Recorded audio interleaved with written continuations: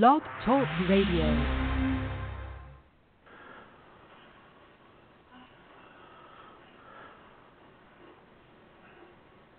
This stupid music. When you guys sing or something, so I don't have to play this music. You don't want that.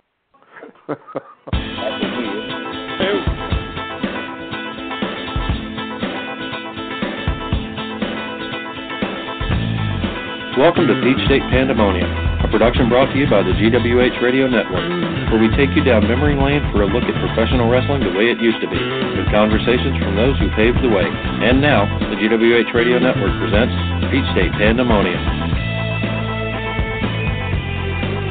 Good evening, and welcome to Peach State Pandemonium for Thursday, June 1st, 2017. Do you guys believe it? It's already summer, and it's already June 1st? Wow. This is Michael Norris, along with Jerry Oates and Bobby Simmons. Our other compadre, Jay West, is most likely not going to be with us tonight. He said he may try and call in, but I really don't look for that to happen. He had another round of back surgery this week, and I talked to him yesterday, and he was doing okay, but he just wasn't sure, what today was going to be like. So I told him just don't worry about us. It will be fine. But so you guys out there that listen to us on a regular basis, keep our friend and partner Jay West in your thoughts and prayers, because I tell you, messing around with your back is not something that you want to fool with, and it just we're getting old, fellas. Yeah, that's for sure. That's what amazes me. It makes me think about someone like Charlie Smith, and Charlie has had some health issues here in the last year or two, but for someone his age, he's remarkably healthy and doing well. Of course, he's never hit a lick at a snake his whole life, so that he's preserved his body well. He's never done any hard work, but that's neither here nor there. But I was thinking, I've been doing a lot of research this week on some old newspaper clippings and stuff, trying to catch up on stuff from my website. And I was seeing a lot of the names, because I'm right now I'm working on the late 50s in Pensacola, and seeing a lot of the names and everything that it makes me kind of envious of you two guys, because you guys came along when there were still some, I don't want to say old timers, but some veterans of the business still around that were still fairly active and still traveling and everything. And in Bobby's case, he got to make trips with people like Charlie Smith and Tom Ernesto and Joe Hamilton and John Walker and stuff like that, and just being able to hear these guys talk and that were around for so long. And Jerry, I know you spent a lot of time with different guys as well, but I think by the time I came along, of course, most of the guys that I traveled with, I was just in a carload of guys coming over here to do jobs or wherever we were going to do jobs on TV and everything. But, there wasn't a whole lot of wisdom being passed along. The main focus with the guys that I tended to travel with was, chasing a rat behind the building and, where can we stop and get something to drink. And it makes me a little envious that I didn't come along 10 years earlier like you guys did, that were able to spend time with a lot of guys. So I'll throw this question out to you guys, and I'll start with you, Jerry. What were some of the guys that you got to travel with or got to share a dressing room with or got to have a conversation with that were veterans that made an impact on you? Are you asking me that, Bobby? Yeah. No, I'm asking, starting with you, yeah. Well, Blassie was one of them that, I'd seen in the magazines forever. John Tolis was another one, because he, all that stuff from, L.A. and all. Who else? There's a ton of them. Was there anybody in particular that you got to make a couple of trips with that you really were just picked up little things from, just about the business and about life in general, basically? Because I mean, you were a young man when you were starting out. I'm just trying to. Well, some of them, were, only like 15 years older than I was when I started. That I'd seen before I got in the business. Because they were young themselves. But I'm just trying to think different places I'd been.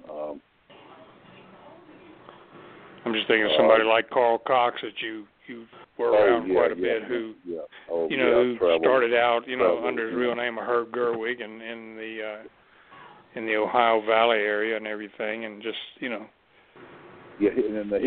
amazes me. He did.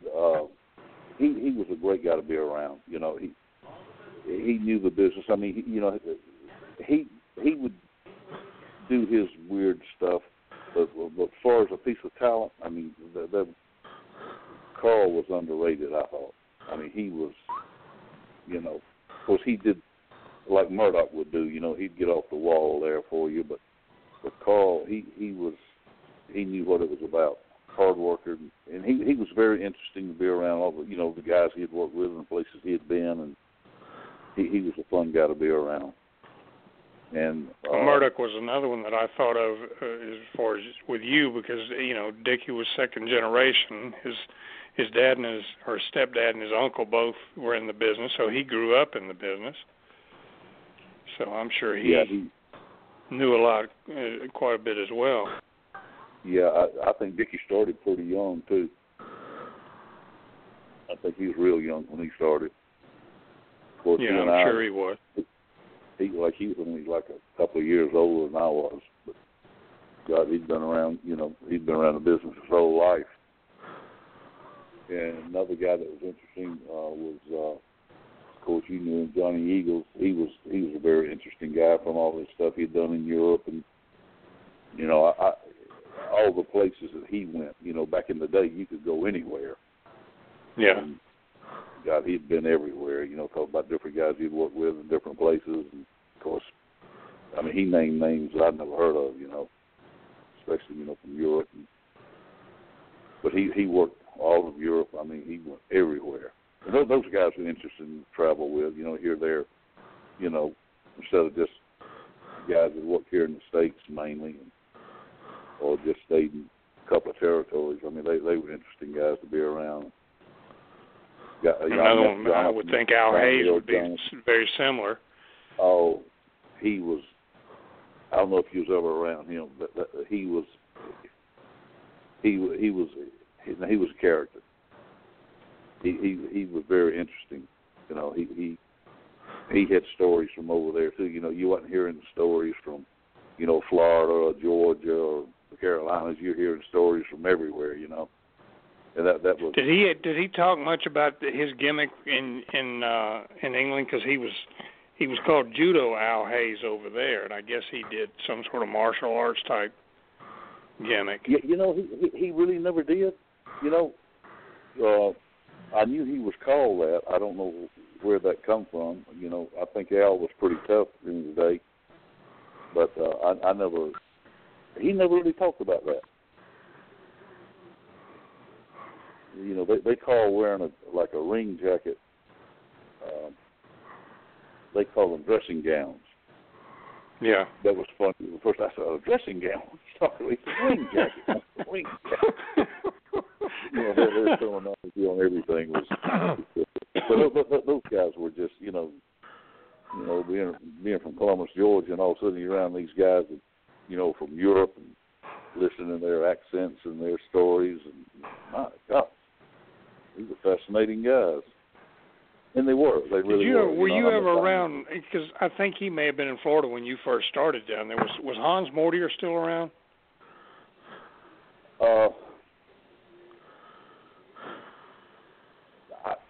He wasn't working there when I was there. when I first remember seeing him out of Florida, he wrestled as Zorro. You remember that? Yeah, he was Tarzan Zorro, yeah. And, of course, he wore the black tights and the trunks and the black mask. But no, I never, no, not that I know of. I never met him. I was wanting to meet him, but I never. Because I know he was very close with Malenko and Don Curtis. He was very close to them. In fact, he stayed in touch with Don Curtis right up until Don passed away. Did he live there for a long time? Yeah, but he had left and gone back to Holland, which is where he was from, and he would come over. He'd make a trip once a year and come spend time with Don and Dottie Curtis, and with when Malenko was still alive, visit and stay with him. But he worked under so many different names. He was Dutch Howlett was the name he used. The great Charles Montague. He just, and besides the Zorro gimmick, he wore a mask as the masked Zorro, but then he was also Tarzan Zorro without the mask. But everybody that I've ever heard talk about him was talk about what a great, as far as his build and everything, such a naturally muscular guy, and what shape he kept himself in. That you can see by the pictures of him, because he was no young man when he was doing the Hans Mortier thing. Right. I mean, he had that little waist and those big lats, broad shoulders. Yeah, he was an impressive looking guy. But I never met him. I never did. Never met him. Of course, you got to spend time with the illustrious, or at least meet the illustrious Frank Hickey. Yes, I did. I met Don Leo Jonathan. I met him in Seattle. Talked to him a lot. Yeah, he'd come to the matches, and he wasn't working anymore, of course, but he was an interesting man. He was. I remember seeing stuff on him forever. But there was a lot of guys, that I feel like Bobby, you saw in the magazines growing up, and all of a sudden you're sitting in the dressing room with him. I'm thinking about guys like that were around forever, like Jack Bentz and Jack Vansky and Eduardo Perez, and guys like that were, were no longer big stars, but they were still around and still in the business. Another one, Kenny Ackles was another one that, names that you see all over. I mean, just worked everywhere. And that was another thing that by the time I got into the business, it was starting to close ranks, and, territories were closing down and everything. And it's just amazing what the business was like in the 50s, 60s, and 70s, where you could go anywhere you wanted to. Yeah, I mean, as long as you had a phone number. Like the 50s, Ohio, it was, Indianapolis was the territory, I guess, the whole thing. It was just, you could go to Arizona, you could go, it was just anywhere you wanted to go. Yeah. And that had been really interesting, just all the places. But it's, I got in at the tail end, still got to see, a lot of guys, and there were still quite a few territories still left. And then there was some that was, like Ohio, other than just running like out of here, Columbus or wherever up there, all that stuff was gone. That had to have been one heck of a territory one time, though. Oh, yeah. When Al Haft had it, yeah. I mean, you just think about all the guys that either got their start there or worked quite a bit in that territory between Roy Shire, Ray Stevens, Don Fargo, Buddy Rogers, all those guys that Les Thatcher got to watch growing up in Columbus. Oh, exactly. Can you imagine what he saw? Yeah. What he saw? And then you had you guys running around like I always wanted to meet this guy. What was his name? He promoted a lot of shows using guys' name like he had like Pfeffer. Jack Pfeffer. I always wanted to meet Pfeffer. I don't know where. Did you ever see pictures of that guy? Oh yeah. Weirdest looking thing I've ever seen. He wasn't the most, from the stories I've heard told me, because Fargo used to talk about him all the time, because he kept probably up until Pfeffer died, Jackie Fargo sent him money. Because when the Fargos, he's the one that put the Fargos together, and gave them their names and all that stuff, and he was their personal manager, and but Jackie Fargo, up until Pfeffer died, would still send him money, part of his payoff, just out of respect for him. You know so much about this business. I mean, in a good way. Did you ever hear how he got in the business? Yeah, he came over.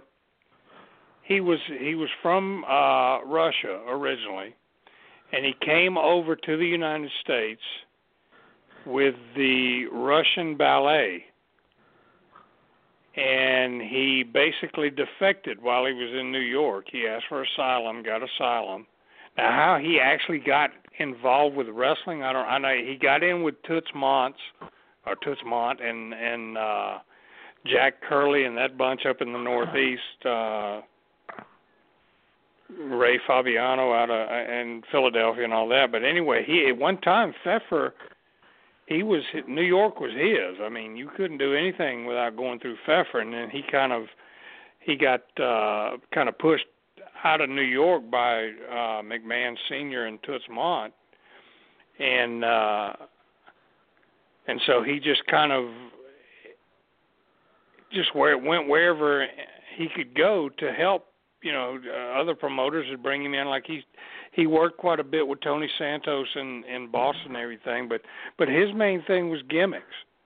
That's what Fargo told me. He was a gimmick man. I mean, it's all he talked about was gimmick. And I mean, you think of all the gimmicks that he came up with, the French Angel and the Swedish Angel and the Lady Angel and every kind of freakish person you could think of. Iron Talon, which was probably the first legitimate 7-foot wrestler, was a guy that he brought over from Europe. But he brought a lot of guys over from Europe.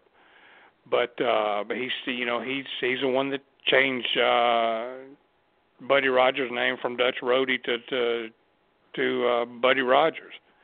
Yeah, and then they had a falling out. What's that? He gave a lot of guys in. I heard he does a lot of guys. Yeah, but then once he kind of got pushed out and became kind of an outlaw, he spilled the beans to a sports writer. Basically, broke kayfabe and was giving away the results before matches actually happened for one promotion, and then he was kind of ostracized, but people were still terrified of him because of the power that he wielded within the business, because he was close friends with a lot of he and Strangler Lewis were very close for some reason, but when he was with Santos, that's when he started the sound-alikes that he's so well known for now. Right. He would have he had several of them, but one of the guys that he gave the name Hobo Brazil to was Kerry Lloyd, who later became known as Rufus R. Jones. But he would have a Hobo Brazil and a Luke Quez and a Bruno San Martino, and which was somebody that, Jerry, I know you passed along the way, Isaac Rosario, who worked as Pancho Valdez or Pedro Valdez, or he had a bunch of different names, but I'm trying to think of who Bummy Rogers. That was a name that he gave to Ronnie Garvin when Ronnie Garvin was working for Santos. They called him Bummy Rogers. Harley Race was the Great Kilroy. I mean, he just, but he worked with Santos and he worked with Fred Kohler in Chicago after Fred Kohler fell out with McMahon. But, he came through and worked a couple of weeks. He didn't really work with the Lee Fields, but he was in that territory. He was traveling with a 300-pound lady wrestler called the Lady Blimp, and he was her personal manager, and he traveled with her whenever she, spent a week or two in the Mobile territory, and Pfeffer was there. And Kelly got to meet him, and he was telling me about him. I mean, just the stories I've heard about him as far as his hygiene, and he had a, you could tell what he had eaten for a month by looking at his shirt and his tie because it was the stains on it. And, rarely bathed on a regular basis, rarely washed his hair, never brushed his teeth. But it was just a brilliant guy from the business standpoint as far as, gimmicks and making money. But he's a fascinating guy. That's somebody that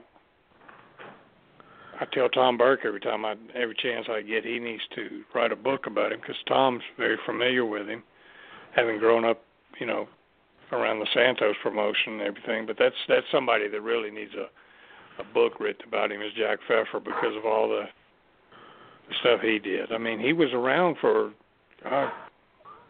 40 years in and out of the business. Yeah, that I would like to at least just say I met him, because all the stories I'd heard about him.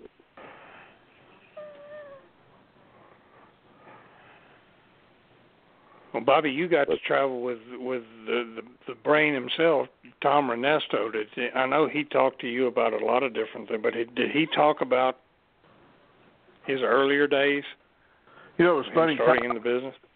Tom didn't talk a lot about the business with me when we traveled. Normally he would ride when I was with Jody. He would ride with Jody, and I just happened to be in the car. And they would talk some, but it was never, nothing. The greatest conversation me and Tom Ernesto ever had, as far as I'm concerned, happened in Biloxi, Mississippi, sitting in a casino. The one time that he came to Mobile to the reunion, a bunch of us went over to eat in Biloxi, and after we had eaten, we went in the Grand Casino, and Kathy and the boys were going to go play slot machines or whatever, and Tom didn't care anything about it. And me and Tom sat there on a couple of chairs overlooking the casino, and we talked. We probably talked for 2 hours, and it was the only time in my dealings with Tom that he didn't treat me like a kid. When I first went to work, I was so young, and he was trying to teach me so much, and some of it I was listening to, and some of it I wasn't paying much attention to, like all kids. But that night for 2 hours, we talked like two men talking about the business, and he just kind of opened up, and he was sharing things about things he wished he could have done, and things that are being done now that you should never do, and it was just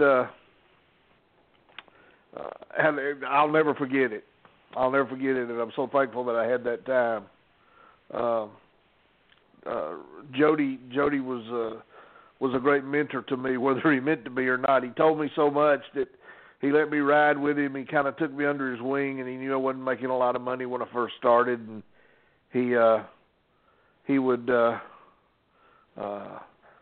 we'd talk about things and about life and about things you shouldn't do and things you shouldn't do. But I learned a lot from Jody. I owe Jody and Tom both a great deal. But yeah, you know, you talk about these guys. You mentioned some of these names. There's guys I would love to have met and worked with, and I never did. And you know, growing up, and I'm sure Jerry, he might have come across these guys. I don't know, but like the guys that used to be on TV to do the jobs when I was growing up in Atlanta, it wasn't they didn't bring guys in to do jobs on TV. It was the guys you saw in the auditorium on Friday night that was doing the jobs. You mentioned Jack Vansky. I'd love to have met him. Charlie Carr, I never met him. Another guy that I've seen wrestle a million times and just never got to meet was Red Roberts. Rowdy Red, yeah.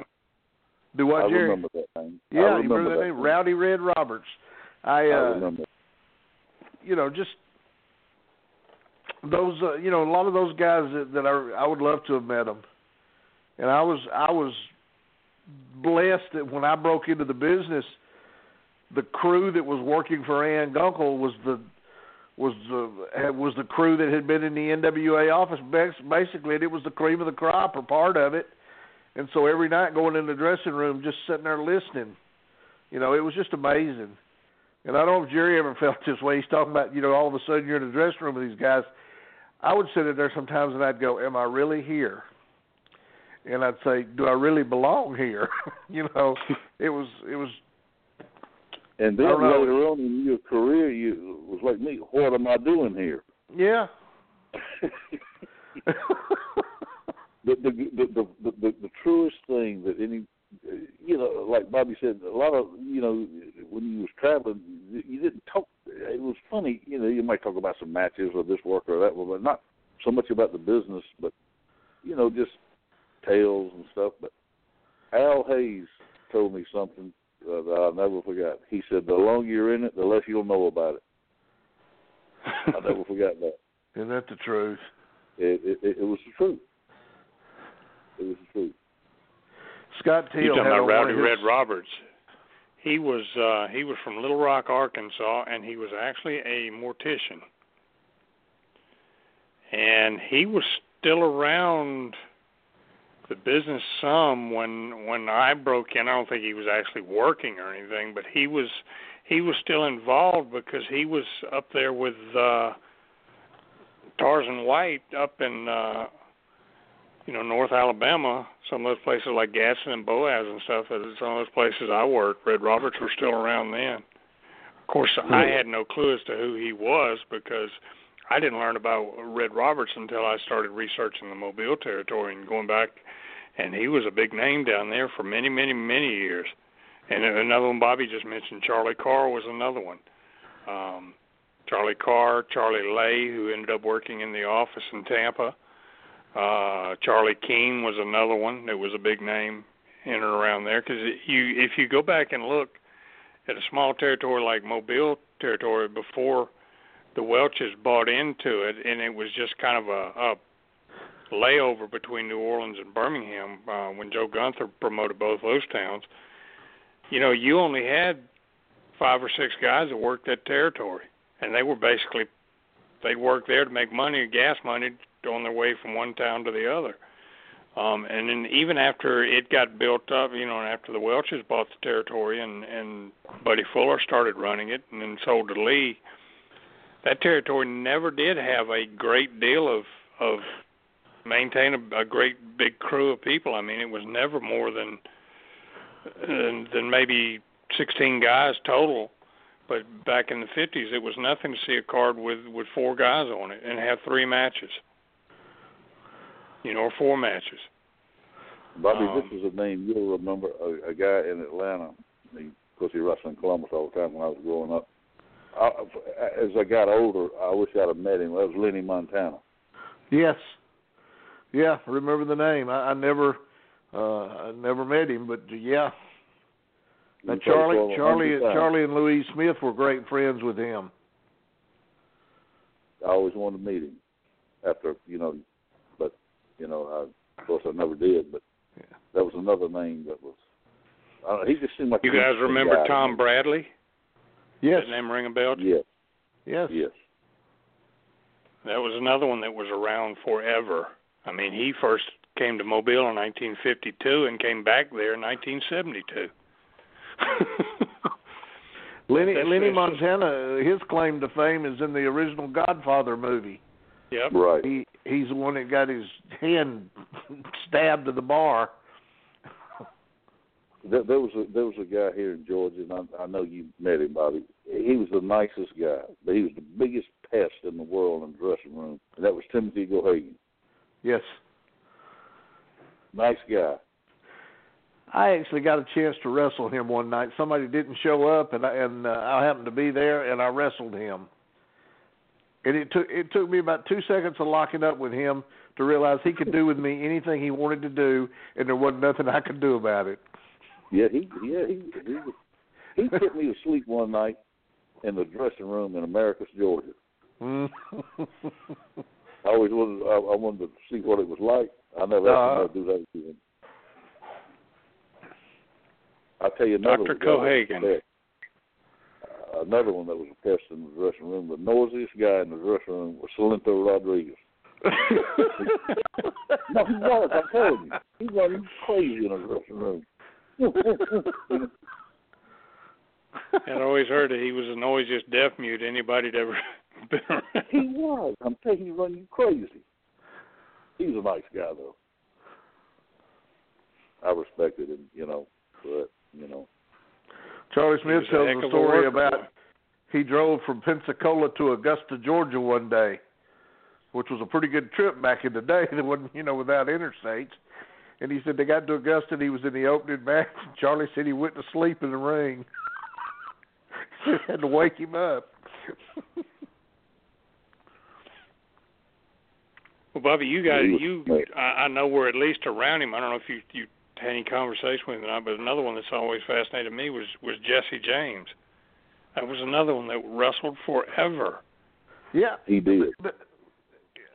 Same thing though. Jesse was not a big talker in the dressing room, and he was very smart, and he talked about a lot of things, but wrestling generally wasn't one of them.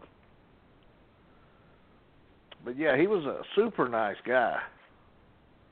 Do you know his background, don't you? Unless you pulled a rib on him and he didn't think it was funny.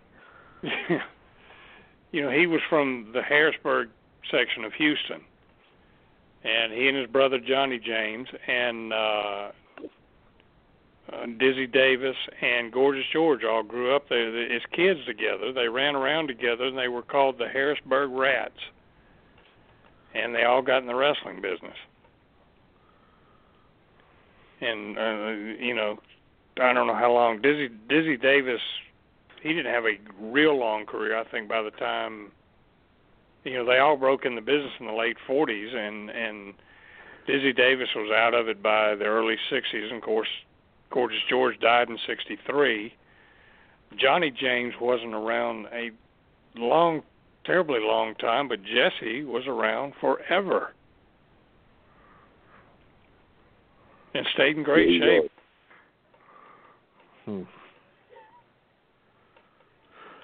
I can't remember what the story was. Bill Bowman used to travel with him every once in a while when he and Joe were in the Carolinas, and at the time Jesse was still married to Terry Majors was her name. She was a lady wrestler that he was married to. She later changed her name to Tammy Jones and wrestled under that name. But Bill was talking about he was always on time. He was very, very persnickety about if you were going to ride with him or, that you had to be on time or he'd leave you. He'd leave without you. But it's just the guys like that just fascinate me as far as, how long they were around the business and everything. Did either one of you guys were you ever around Ike Eakins? He may have died before either one of you guys wrestled, but I never around him. No, I never met him either. Because I think he died in the late 60s, so it was before either one of you guys came along. I was talking about, pulling the rib on Jesse James. The guy that initiated that rib that night with poor Bill McMahon caught in the middle was George Grant, which is another name that Yep. that was around forever. Yep. I had a chance to work with George. I refereed some of his matches. Well, yeah, that goes back to Pfeffer. You know, he was Pfeffer's the one that gave him the Gorgeous George Grant gimmick, and he was a knockoff of Gorgeous George for many years. Then by the time he used that name, and there was another one he used because his real name was Dan Moody or Dan Sheffield. I can't remember which one it was. It was either Dan Moody Sheffield or Dan Sheffield Moody was his real name, and they called him something else. Dandy Dan or something like that was another name, but it was a similar gimmick. And then, of course, he later became an evangelist and all that stuff. But, yeah, he was another one that was around forever because you're right, Bobby. He wrestled in Mobile in the 50s as Gorgeous George Grant and then came back in the 70s just with dark hair and, you know, just a regular heel. Well, he was a baby face when he was here when I met him, but he was like I say, he was up in years, wore crew cut, and then I got a chance to talk to him a little bit. He came to Mobile a few times, and I had a chance to talk to him. And if I'm not mistaken, I think he actually promoted. Well, I think he promoted. Was at one time a promoter in Kingsport, where Bo James is from. I'm not sure.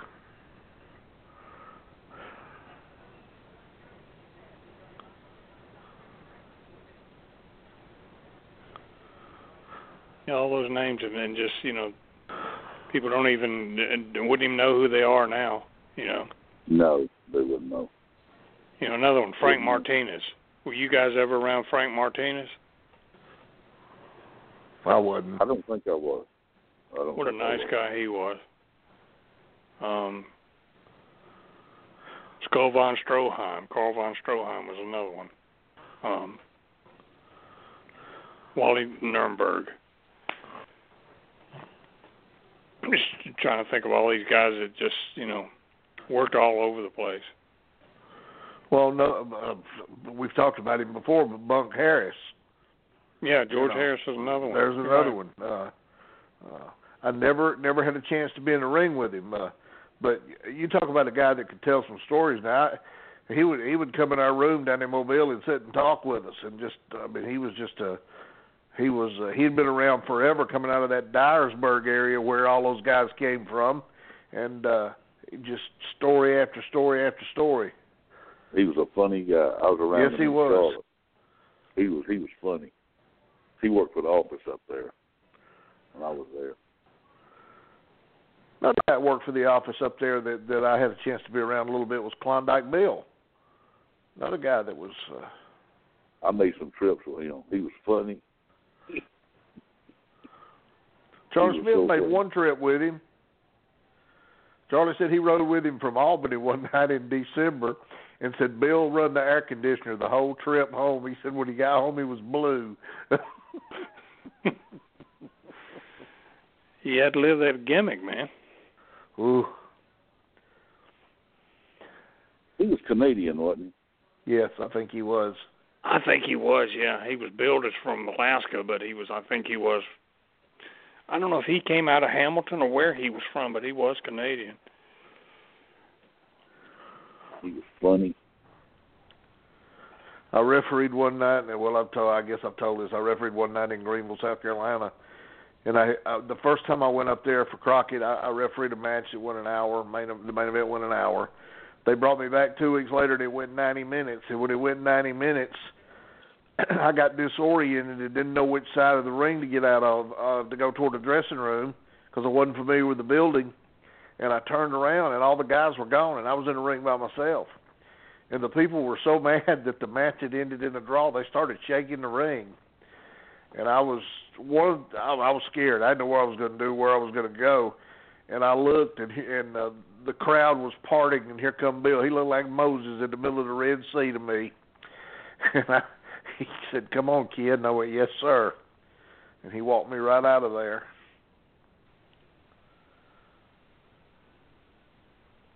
It's just, and not only wrestlers, but you think about a lot of the promoters that were so well known. Was Big Jim Crockett still alive when you worked up there, Jerry, or was he gone already? No, he was gone. Yeah, I met him in '63 or '4. He walked at the TV station. That's the first time I ever saw Buddy Rogers. When would that have been when Rogers was a champion? 60. He was champion from 60 to 63. It must have been 63 then. Could have been 62, I'm not sure. Probably 63. Anyhow, we was at Charlotte TV when Dickie was up there. When we went up there, spent a couple of weeks up in Charlotte with him and my sister. We went to Charlotte TV, and Buddy Rogers wrestled Bunk Harris. I'll never forget it. I've never seen Rogers. Seen him in the magazine. I mean, I was a kid, you know. I mean, my God. And that's when I met him. And so after we was in the parking lot, and Jim Crockett Sr. walked up to my brother and myself, and he said, "You boys must be from Georgia." I said, "Yes, sir." I said, "How'd you know that?" He said, "I can tell by the shoes you're wearing." But Dickie had told him who we were, you know. I'm thinking, I think I know we're from Georgia. That's the only time I ever met him. I would imagine that was a thrill to meet Rogers. Yeah, I never met him. We were getting in the car, and he was getting in the car with some chick. And him and Dickie were talking. Not face to face. They were just talking like, not where anybody would know they were talking. They were talking funny. What the hell? I mean, they were talking carny, and I didn't know what they were. You know, I couldn't understand what they were saying to one another. I told you about the story about Dickie asked Rogers when they were later on. He told me the story. He said, "You remember when y'all were up there?" I said, "Yeah." He said, I used to ask Buddy, I said, "Man," he said, when do you get to the gym, man? You know, because he always looked great. He told him, he said, "Daddy, I ain't touched a weight in years." So Dickie went to the Y one morning and signed in. The guy said, "Yeah, you just missed that other wrestler. He's here every morning when we open." He said, "Who's that?" He said, "Big blonde-headed guy." He said, "It's not Buddy Rogers, is it?" He said, "Yeah." He said, "He's here every morning when we open." He didn't want anybody to think he worked out, you know. So he just looked like that. Always working, I guess. He was definitely impressive. Yeah, he looked the part, man. I couldn't believe it when I saw him. Good God. And how he had a tan like he did, you know, there were no sunbeds back then. I don't know where he got all that sun from. He was tan, looked good. I mean, you know, he was something else. Of course, a lot of guys couldn't stand him, I guess. But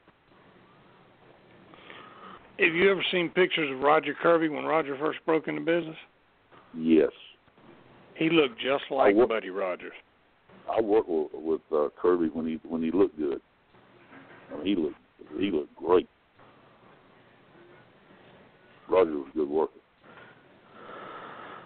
Always liked him. Yeah, he was.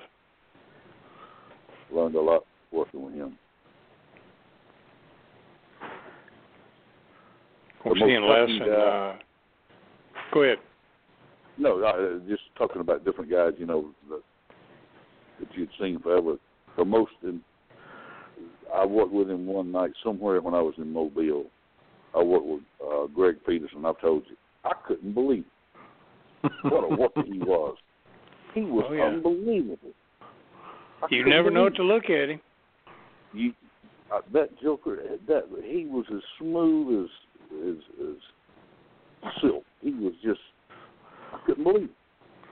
He could hurt. I got to work with him one night while I was down there. He was a Did shooter. you impressed with him? Yes, sir. Yeah, I've heard that. Yeah. Yeah, he and Billy Wicks grew up together in Minnesota. They both got their start in the carnival.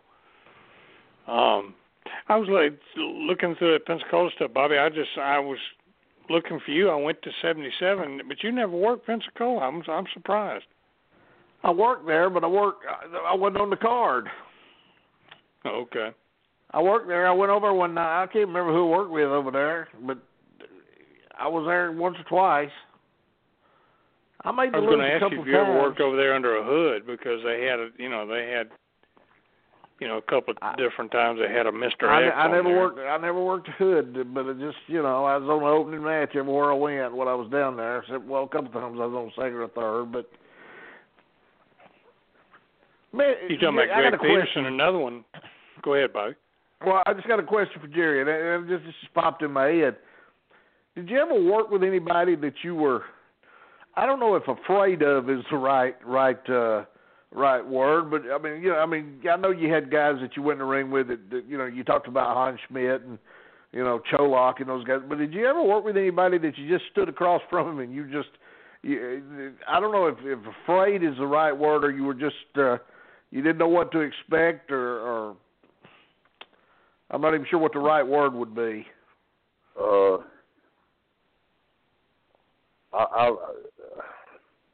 The first time I ever worked with Jack Briscoe, I was nervous. Okay. Because, I never heard nothing bad about him, but I knew who he was, from his amateur days, and I was nervous. And I guess it was respect too, That was the first time I ever worked with Dory, I was nervous. But I respected his work. Yeah. I was,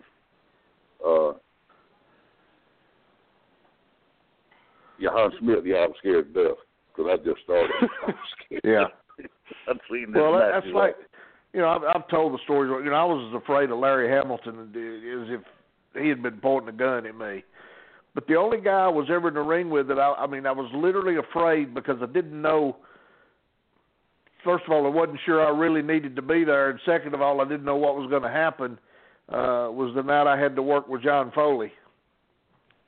Oh, I'd have been scared to death. I really, really, really was. I did not. Who knew? I knew that I didn't belong there with him, and John looked like a little wino.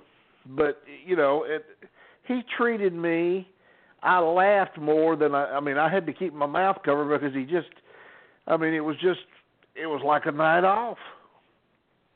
And he was as kind and gentle with me as a newborn babe. But, buddy, I was so nervous and scared, and I think he knew it. I'll back up. And you knew them both well. And I knew them both well, too. Now, I'm talking about, I saw these guys wrestle when I was in high school. Well, then every Wednesday night they were there. Tom and Jody. Mm-hmm. And I used to watch them. Man, these guys, man, I don't know of a better tag team ever than them. That's my opinion. They were, and you hear them talking on TV. My God!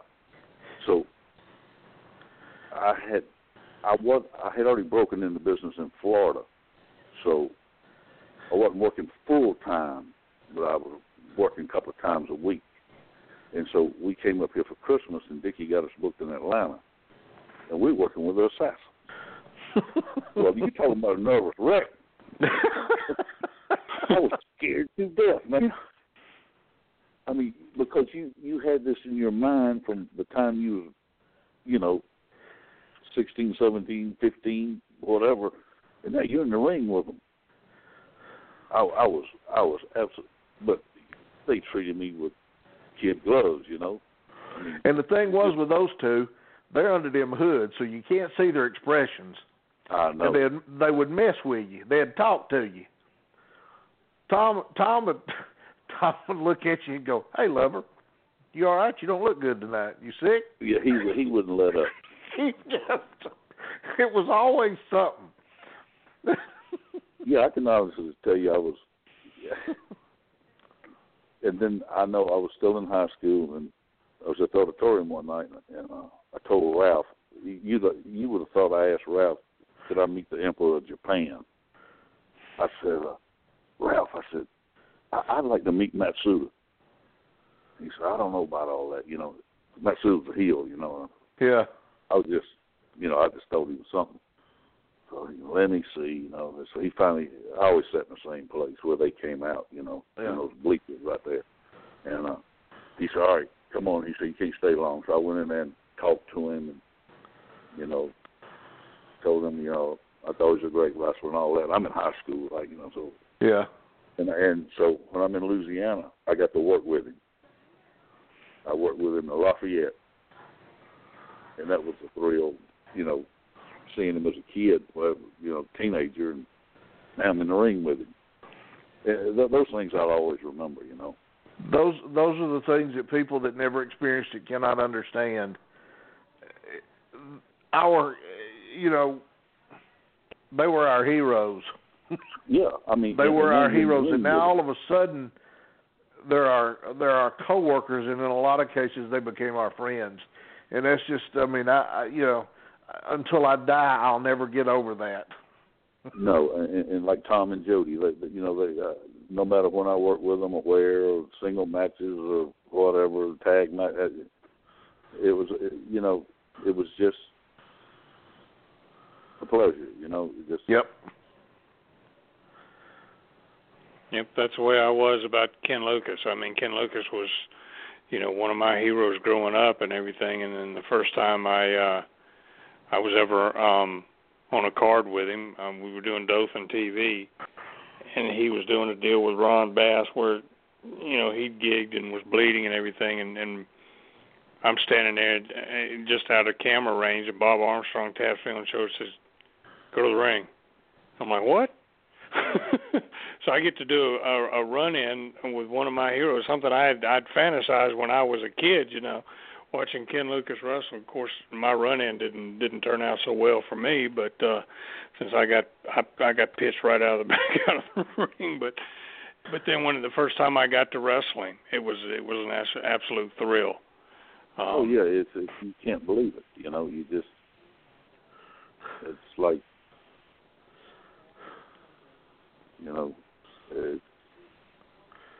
it's like a dream. Did you ever wrestle Hodge, Jerry? No, I was around him, but never wrestling. That might be a good thing. It might be. That would have been one that would have scared me. Yeah, that. Not that I ever heard, because I've never heard anything bad about Danny, but he didn't like people being lazy with him, and he'd make you work. The only story I ever heard relating to anything close to what you just said was Sputnik. I think I've told you all that story.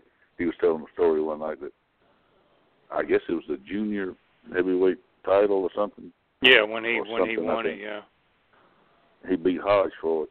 And he said he wrestled him every night for a week after that. And he finally went to Leroy and told him, he said, here, he can have this back. He said, what are you talking about? He said, Hodge wants this back worse than I do.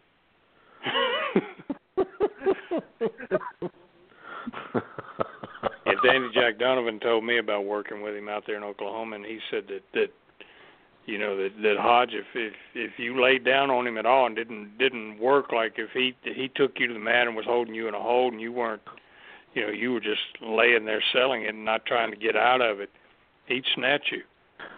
And he said because he did not put up with people not making it look like something was actually going on. And you can't blame him because that was his bread and butter. And see, Bobby, I wish you'd never asked me if I was nervous or afraid of working with anybody. Now all these things are coming back to I only worked with this man one time on Atlanta TV, and I was horrified. I worked with Fez. Did you get the double wrist lock on him? Huh? Did you get the double wrist lock on him? No, I experienced it. They told me in the dressing room, they said, look, when he goes for that thing, you better be ready. Well, I was ready from the time the bell rang till he finally put it on. I was nervous wreck. It was, you'd seen him in magazines forever. You know, and I'm like, my, who did this? And Tom did this to me. You know, I'm thinking, what are you doing? Yeah, that's when you start questioning, what did I really want to do this? Oh. But, you know, you can see you did it, but, God, yeah, you rang a bell. Sitting in the, and I know I've told this one too, sitting in the dressing room in Savannah, Georgia, and Briscoe is working with Thez, and Briscoe makes the comment, he says, I think I'm going to try to put that double wrist lock on Thez tonight. And when he come back after the match, he was skint from the tip of his nose right up his nose, all the way up his forehead. And Rocket Monroe said, what happened? And he said, all Jack said was, I missed. I'll tell you another one that I was horrified at the first time I worked with. Seen him in the magazines all my life was Tarzan Power. Horrified. You worked with a bunch. I mean, he was just as mean looking in person as he was in them magazines, wasn't he? Yes, sir. And that's another one that always had a tan and that blonde hair. He was a piece of cake in the ring. Yeah. You know, you got this in your head from, you know, seeing him when you were, I don't want to say a kid, but younger, you know. Right. You actually saw him, you know, and you go, man, I'm in the ring. What in the hell am I doing here? Well, you also worked with Duke Kiamuka. I did do that. That would have been another one that would have scared me. And that was my first match. You think I wasn't? I didn't even remember walking to the ring.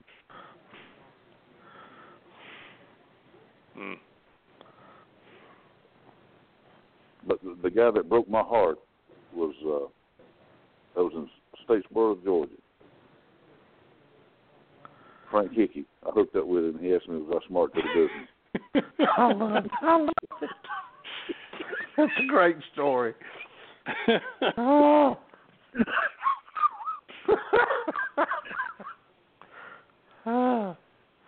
I can imagine. I'm sure you knew who he was, but I can imagine you either standing in the ring waiting on him to come into the ring, make his entrance, or he's already in the ring when you make yours. Looking up and seeing that helmet and that cape on him. Yeah, really. And those long johns.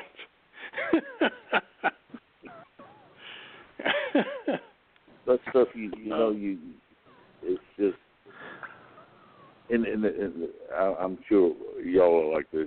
Both of you, you know, like sometimes you'll tell me you saw that I worked with so and so somewhere. I don't more remember that nothing. Yeah, but in some matches you remember like it was 2 days ago. You know. Uh-huh. It's funny. It's funny.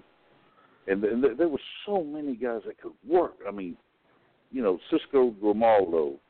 There's another one. There you go. Yep. You know. Yep. Al Velasco. You know. Yes, sir. Guys that I've worked with, I don't know how many times in Georgia when I first come up here. You know, it's just worked with Joe Turco. Mm-hmm. Joe Turco wound up living in Manchester, Georgia. You know that, Bobby? Well, somebody told me that. I mean, I did. So how did he wind up there? Did he marry somebody from down there? You know, I don't know. So he came to my gym. I think I've told y'all this story. I don't even like talking about it.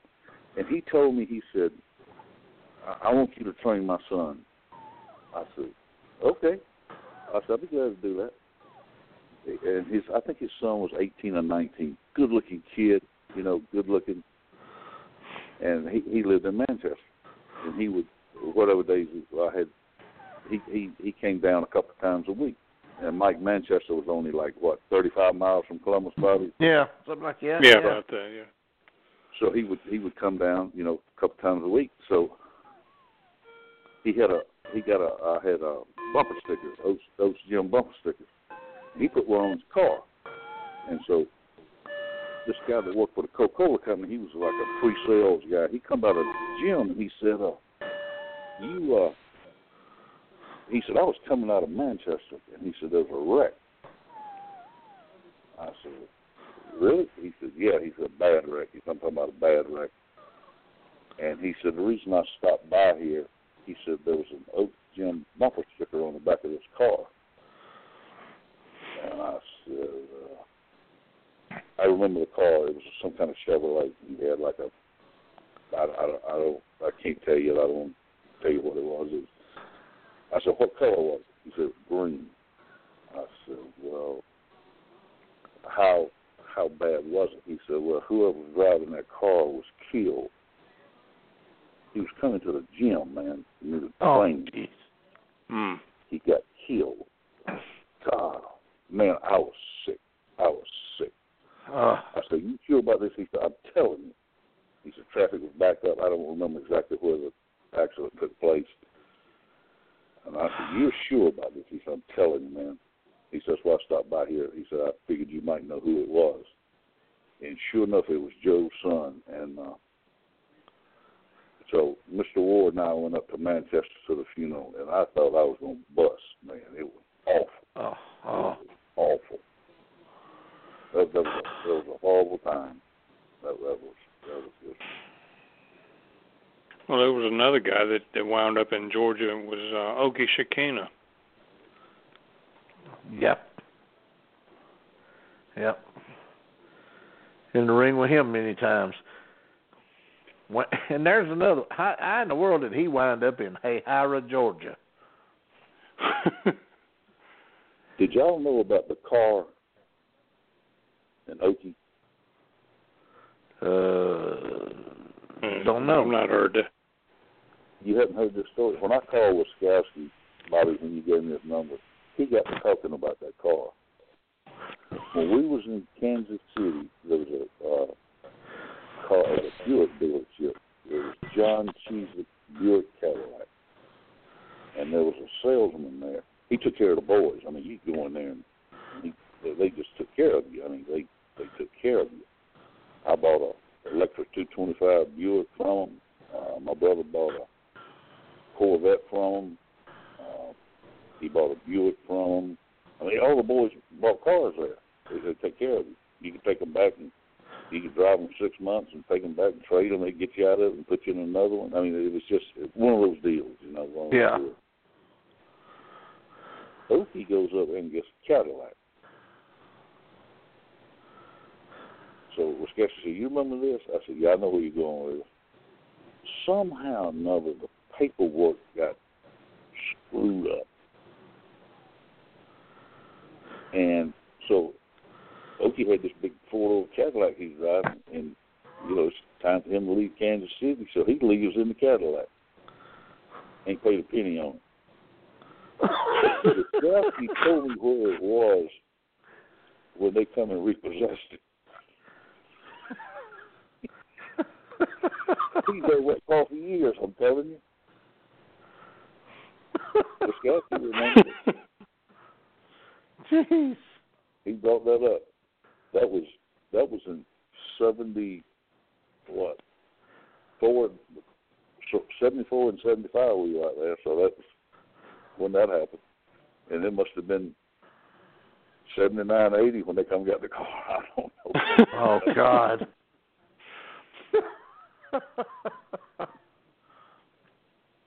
I don't know how that happened, but that was fun times out there. Was you ever around Bobby Jaggers? I was. Where was you around Jaggers? He was here for a while. Well, he was out in Kansas City, and he was there. I don't know how long. He wasn't there the whole time we were there, but he was there. He told me that him and Ray Stevens had a cattle farm out there in Kansas. I said, what? You and Ray Stevens got a cattle farm out in Kansas? He would tell stuff like that, and there was no. He probably never even met Ray Stevens. I mean, y'all been around guys like that. I mean, he come up with some of the wildest stuff you ever heard. they said when he went to Japan, you can get draws when you're over there. You know, you tell them you need a couple $100 or whatever. Of course, it comes out of what you're going to make. Right. They said when he left there, they always come to you. The money man would come pay you the night, your last night. Well, they went around and paid everybody with Jaggers. He didn't have a dime coming. Jeez. God. Yeah, you know, when you're going to tell us, I told somebody this the other day, when you're going to lie about something, you got to tell it to somebody that at least has some clue of might possibly believing it. You can't tell somebody something that knows better. Wouldn't you think? Come on, man. Yeah, Jaggers left home. He was living in Oklahoma, I think? And he left. He was coming to the reunion in Mobile 3 or 4 or 5 years ago, and he left home and got sick and had to turn around and go back home and died 2 days later. What happened to Bobby? Don't know. They just said he got sick on the road and he turned around and went home. I think he was living in Kansas, Bobby. Was it Kansas? I know Kansas, I'm Oklahoma. thinking that's where it was. Yeah, maybe he was living on that cattle farm. I don't know. Yeah. Maybe he got hoof and mouth. Did you ever hear what happened to Doug Summers, Bobby, or Mike, either one of you? I never have heard what. He had some health issues. I'm not sure what they were, but I think he had a little bit of touch of dementia. He was starting to kind of lose it a little bit. But I'm not sure exactly what the cause of death was. I mean, I'm not saying this to be funny. He looked good as far as, you know, if anybody can look good in the casket. I mean, he looked like himself. He didn't look like he wasn't drawn up or had lost a lot of weight or anything. I heard an interesting story about that. I'll share this with you. This is kind of a, you know, Doug was I first met Doug in 1974. Doug was 75. He was me and him always got along. I never had a beef with him about anything. And so I, you know, as far as I was concerned, he was all right. You know, if I'd see him 6 months or 8 months apart, he was always the same. Every time I seen him, he was the same. And the funeral director, we were standing in the cemetery out there after the service was over, and the funeral director came up to me and he said, I appreciate your remarks about Doug today. He said, and I agree with you. He was a nice guy. He said, I'm gonna tell you something about him that you probably don't know. And I said, all right. He had a daughter that got killed, and I'm not sure how she got killed. Not even sure how old she was, but he's buried next to her. And the funeral director said, when this girl passed away, he said, I had to go over to the medical examiner's office in Cobb County and pick her up. And he said, Doug asked me if he could ride with me. And he said, of course, being a grieving father, I didn't want to tell him no. So I said, sure, you can go with me. He said, but here's what we're going to do. This is what we have to do, sign the papers. He said, you know, it's pretty cut and dry. But they went over and picked up his daughter's body and put it in the back of the hearse. And he said when he did, Doug crawled in the hearse, in the back of the hearse. And he said he rode back to the funeral home in the back of the hearse with the body of his daughter. And the funeral director said that spoke volumes to me about what kind of man and what kind of dad he was. You know, I never heard that he had a daughter that died. I didn't either. I did not know that. I met his son. He has a son that's in the Marine Corps. Jerry, if this guy was to walk up to you on the beach tomorrow, you would swear it was Doug Summers. Really? He looks like he spit him out of his mouth. Did you ever meet Doug before he dyed his hair blonde? No. First time I met him, he had not bleached it blonde yet. And this kid, other than he has a Marine Corps haircut, looks just like him. Same height, same body style, the whole bit.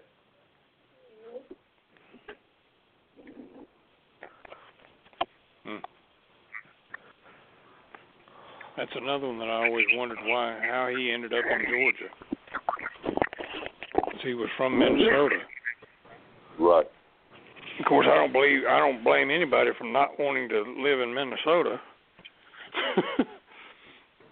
for all that cold weather.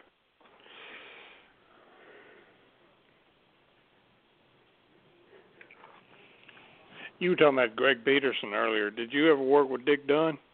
That's another one that to look at him, you'd never know. You know he could work a lick, but he was like silk.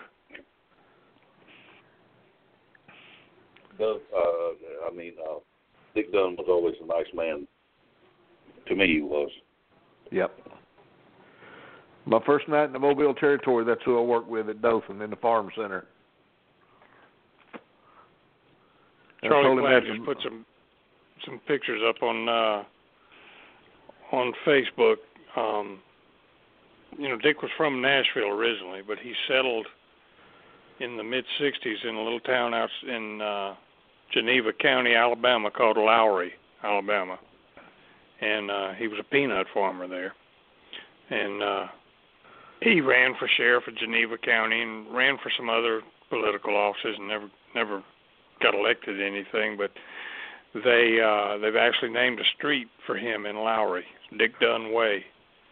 And Charlie put a picture up on Facebook of that, and Dick's grave there in Lowry. And I made the remark that it was nice that his adopted hometown thought enough of him to name a street after him like that. Because I'm in the late '60s and early '70s, around that Wiregrass area, Dothan and all that area, you couldn't. And Dynamite Dick Dunn was the man. He was the man. And I think that Mobile Territory is the only place he ever worked babyface. He worked heel everywhere else. But he was over like a fat rat there. The guy that headed security at Dothan at the Farm Center, his name was Jack Adkinson. Mm-hmm. And Jack used to come to the reunion, and back when Dick was still alive, Jack would come to the reunion, and he told the story down there one night about like you say, with those long arms and long legs, and they said that Jack said he was out on patrol one night, and he said he happened to see Dick's Cadillac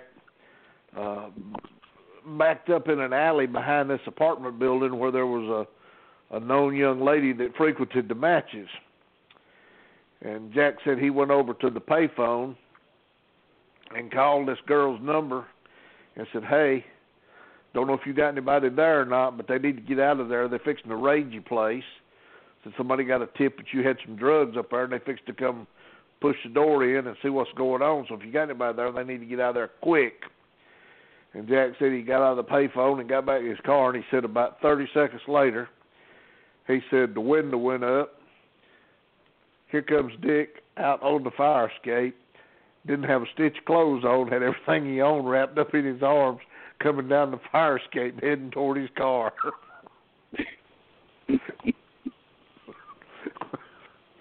Don Fargo used to call him old buggy whip arms. Don Carson called him a pot-bellied peanut farmer. Yeah, sure did.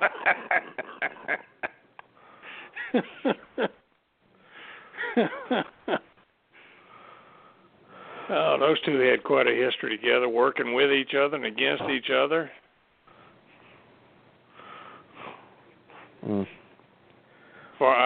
Carson told a story one time about he and Dick Dunn when they were working for Goulas in Nashville. They were going up one of those winding mountains, and it snowed or something, and they lost control of the car, and somehow or another Dick got thrown out of the car. It's kind of like what Bobby was talking about, Armand Hussein looking for the midget.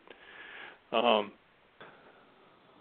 was looking around trying to find Dick, and he was laying over in a ditch, but he wasn't hurt or anything. But funniest story I ever heard about that is the one Bowman told about when Dick, they were working in Nashville, and Dick was under a mask as the Red Raider, and there was this lady at TV, Nashville TV, that was always giving him a hard time, and so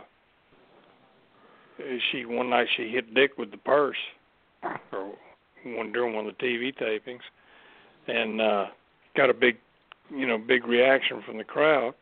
And so the next week, Roy Welch happened to not be at TV that day, but the next week he'd heard about it, so he approached him and said, I want you guys to do that again. This time let the lady hit Don. So they went through and did the whole deal, and Don rolled out a ring, and he's mouthing off at the woman, and she hit him with the purse and knocked him out. What they didn't know was Roy Welch had gone to the lady beforehand and put a brick in her purse. Put a brick in her pocketbook, yeah. Oh, man. Another guy things we did for entertainment. No, I'm telling you. Another guy that, of course, he worked on top down there in Mobile a lot, but up here he was never on top, other than maybe just a shot here or there, was my buddy Rocket. Yeah. I mean, that's... Well, Rocket was he was big time for. In fact, you talking about people being scared. I wrestled Rocket in 1979, and after being a kid, growing up watching him, and he worked both heel and babyface, but he was always, his big thing was the thumbing a guy in the throat, and I was terrified looking across the ring and seeing Rocket Monroe across there. And of course, like Jody Hamilton said about it, his working punches were like getting hit. Yeah, Jody told him one night that I've had easier street fights.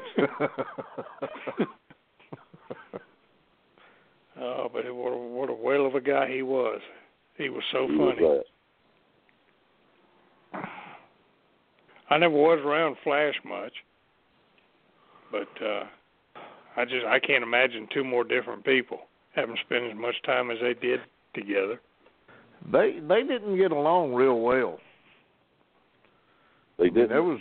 Rocket was all. I mean, well, they did. I mean, they were. It was a working relationship, but there was times, man, that Rocket looked for ways to mess him up. I don't think he wanted to kill him. He just wanted to, mess with him. I worked with them. They lived in Macon at one time. Yep. And they would tease up here. And I worked with them a lot. And Flash was different to work with. He was different.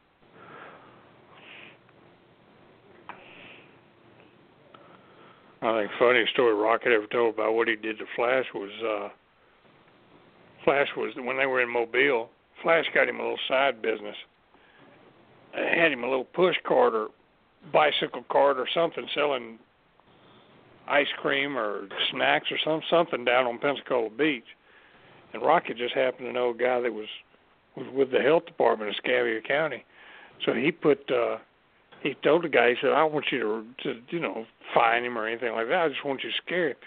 He said, I want you to roll up to him and flash your badge at him. Rocky said he asked the guy about it later after he did it. And he said, I never got a chance to talk to him. When I rolled up and showed him my badge, the next thing I know, he's pedaling that bicycle down the beach trying to get away from me.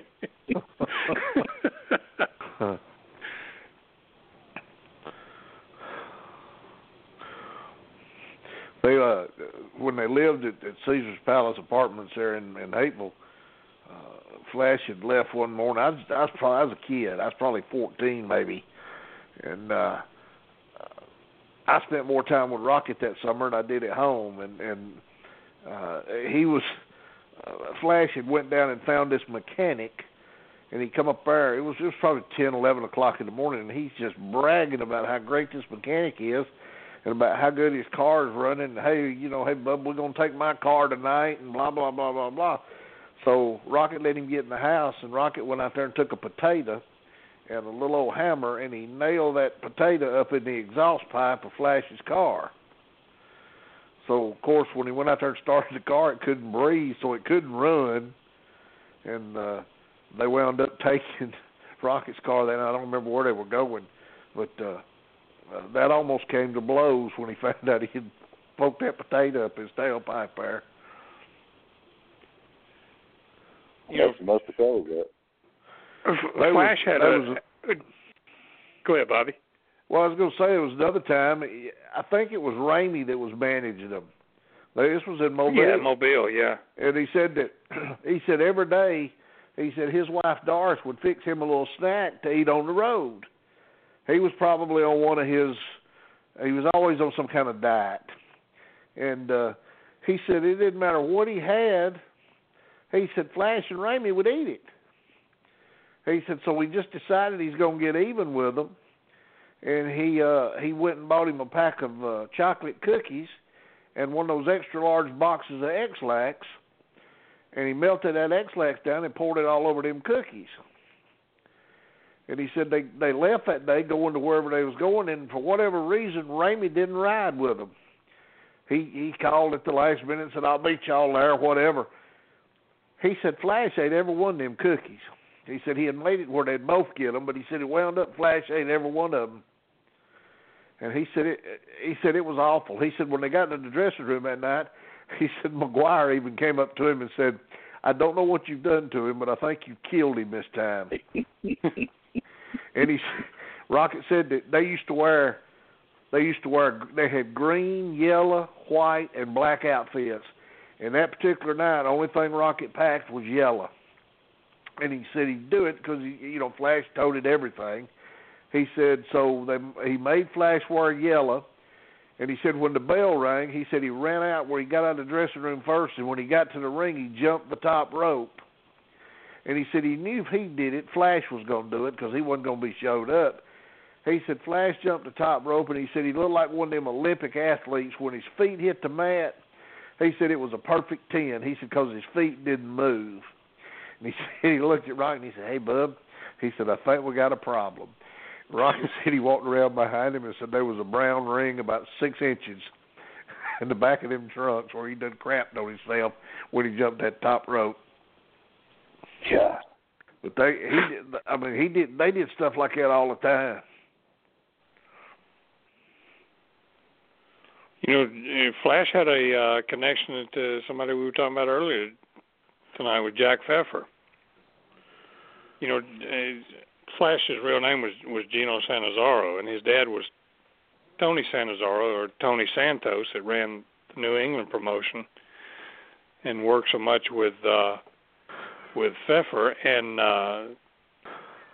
there was a guy that worked up there when Flash broke in. They broke in under Flash's dad, and there was a guy up there by the name of Bull Montana, and he wasn't either one of the famous Bull Montanas, the one that became the actor in the 30s in Hollywood, or the one that was such a big star in the Northeast in the 50s and 60s. This was a young guy, but they caught his ring name was Bull Montana. Well, Pfeffer put them together, and they were at first they started out as the Firpo brothers, Zanzibar and Louis Firpo. And then Pfeffer got a hold of them and changed their name to the Fabulous Zangaroos. He didn't quit, did he? But then Flash went down to Tampa. Pfeffer got him booked down there, but Tony didn't want him working in the business for anybody but him. So he called Eddie Graham and told Eddie Graham don't use him, or Luttrell or whoever was running Tampa at the time. But he managed to get booked up in Mobile, and they brought him into Mobile, but he never wrestled there. He was a referee, and they called him Gene Fuller as a rib on Buddy Fuller. And then he wound up in Tennessee as Gene Dundee, and then he came back to Mobile in '68, and that's when they put him with Rocket, and he became Flash Monroe. And they were together, Lord, I guess, 4 or 5 years, in and out between Georgia, Florida, and Mobile.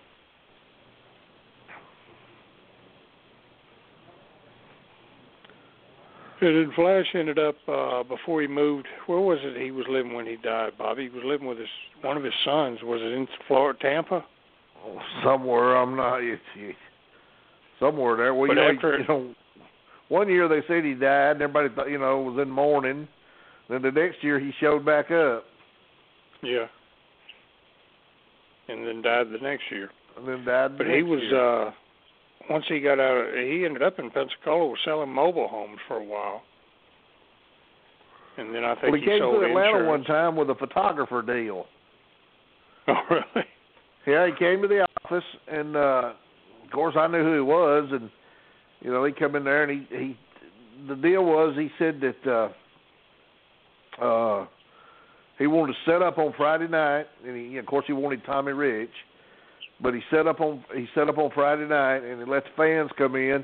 You could have your picture made professionally with Tommy Rich. They had a backdrop and a guy with a big camera and all this stuff, and you come in there, but the deal was it cost you about $20 or $15 or whatever it was, because Tommy had to get a cut, the office had to get a cut, and then they had to make something. So it was not cheap, and I don't think it did real well. The original deal was he was going to do it for a whole month, every Friday for a month, and I don't think he did it over 1 or 2 weeks, and it just never panned out. It was too expensive to do it that way. And then he ended up selling insurance there in Pensacola, and he got Rip Tyler into that business, and then he worked for Rip whenever Rip and Ito were running that WOW out of Pensacola in '87, I guess it was.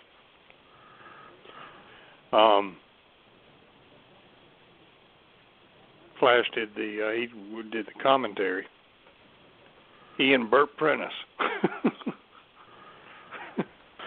You can imagine that combination. Well, gentlemen, I'm gonna have to bow out. All right. Yeah, I think we're gonna wrap it up. But hopefully Jay will be feeling better and be back with us. So everybody that's listening to us, keep our partner Jay West in your thoughts and prayers, and let's get him well and keep him well. Lord, I enjoyed this tonight, fellas. Just like old times. Yeah, it's been fun. Yeah, enjoyed it. All right, guys. Well, thanks for doing this, and we'll get together next week, and we'll do it one more time. Sounds good. Good night. Have a great week, guys. Good night, everybody. Bye.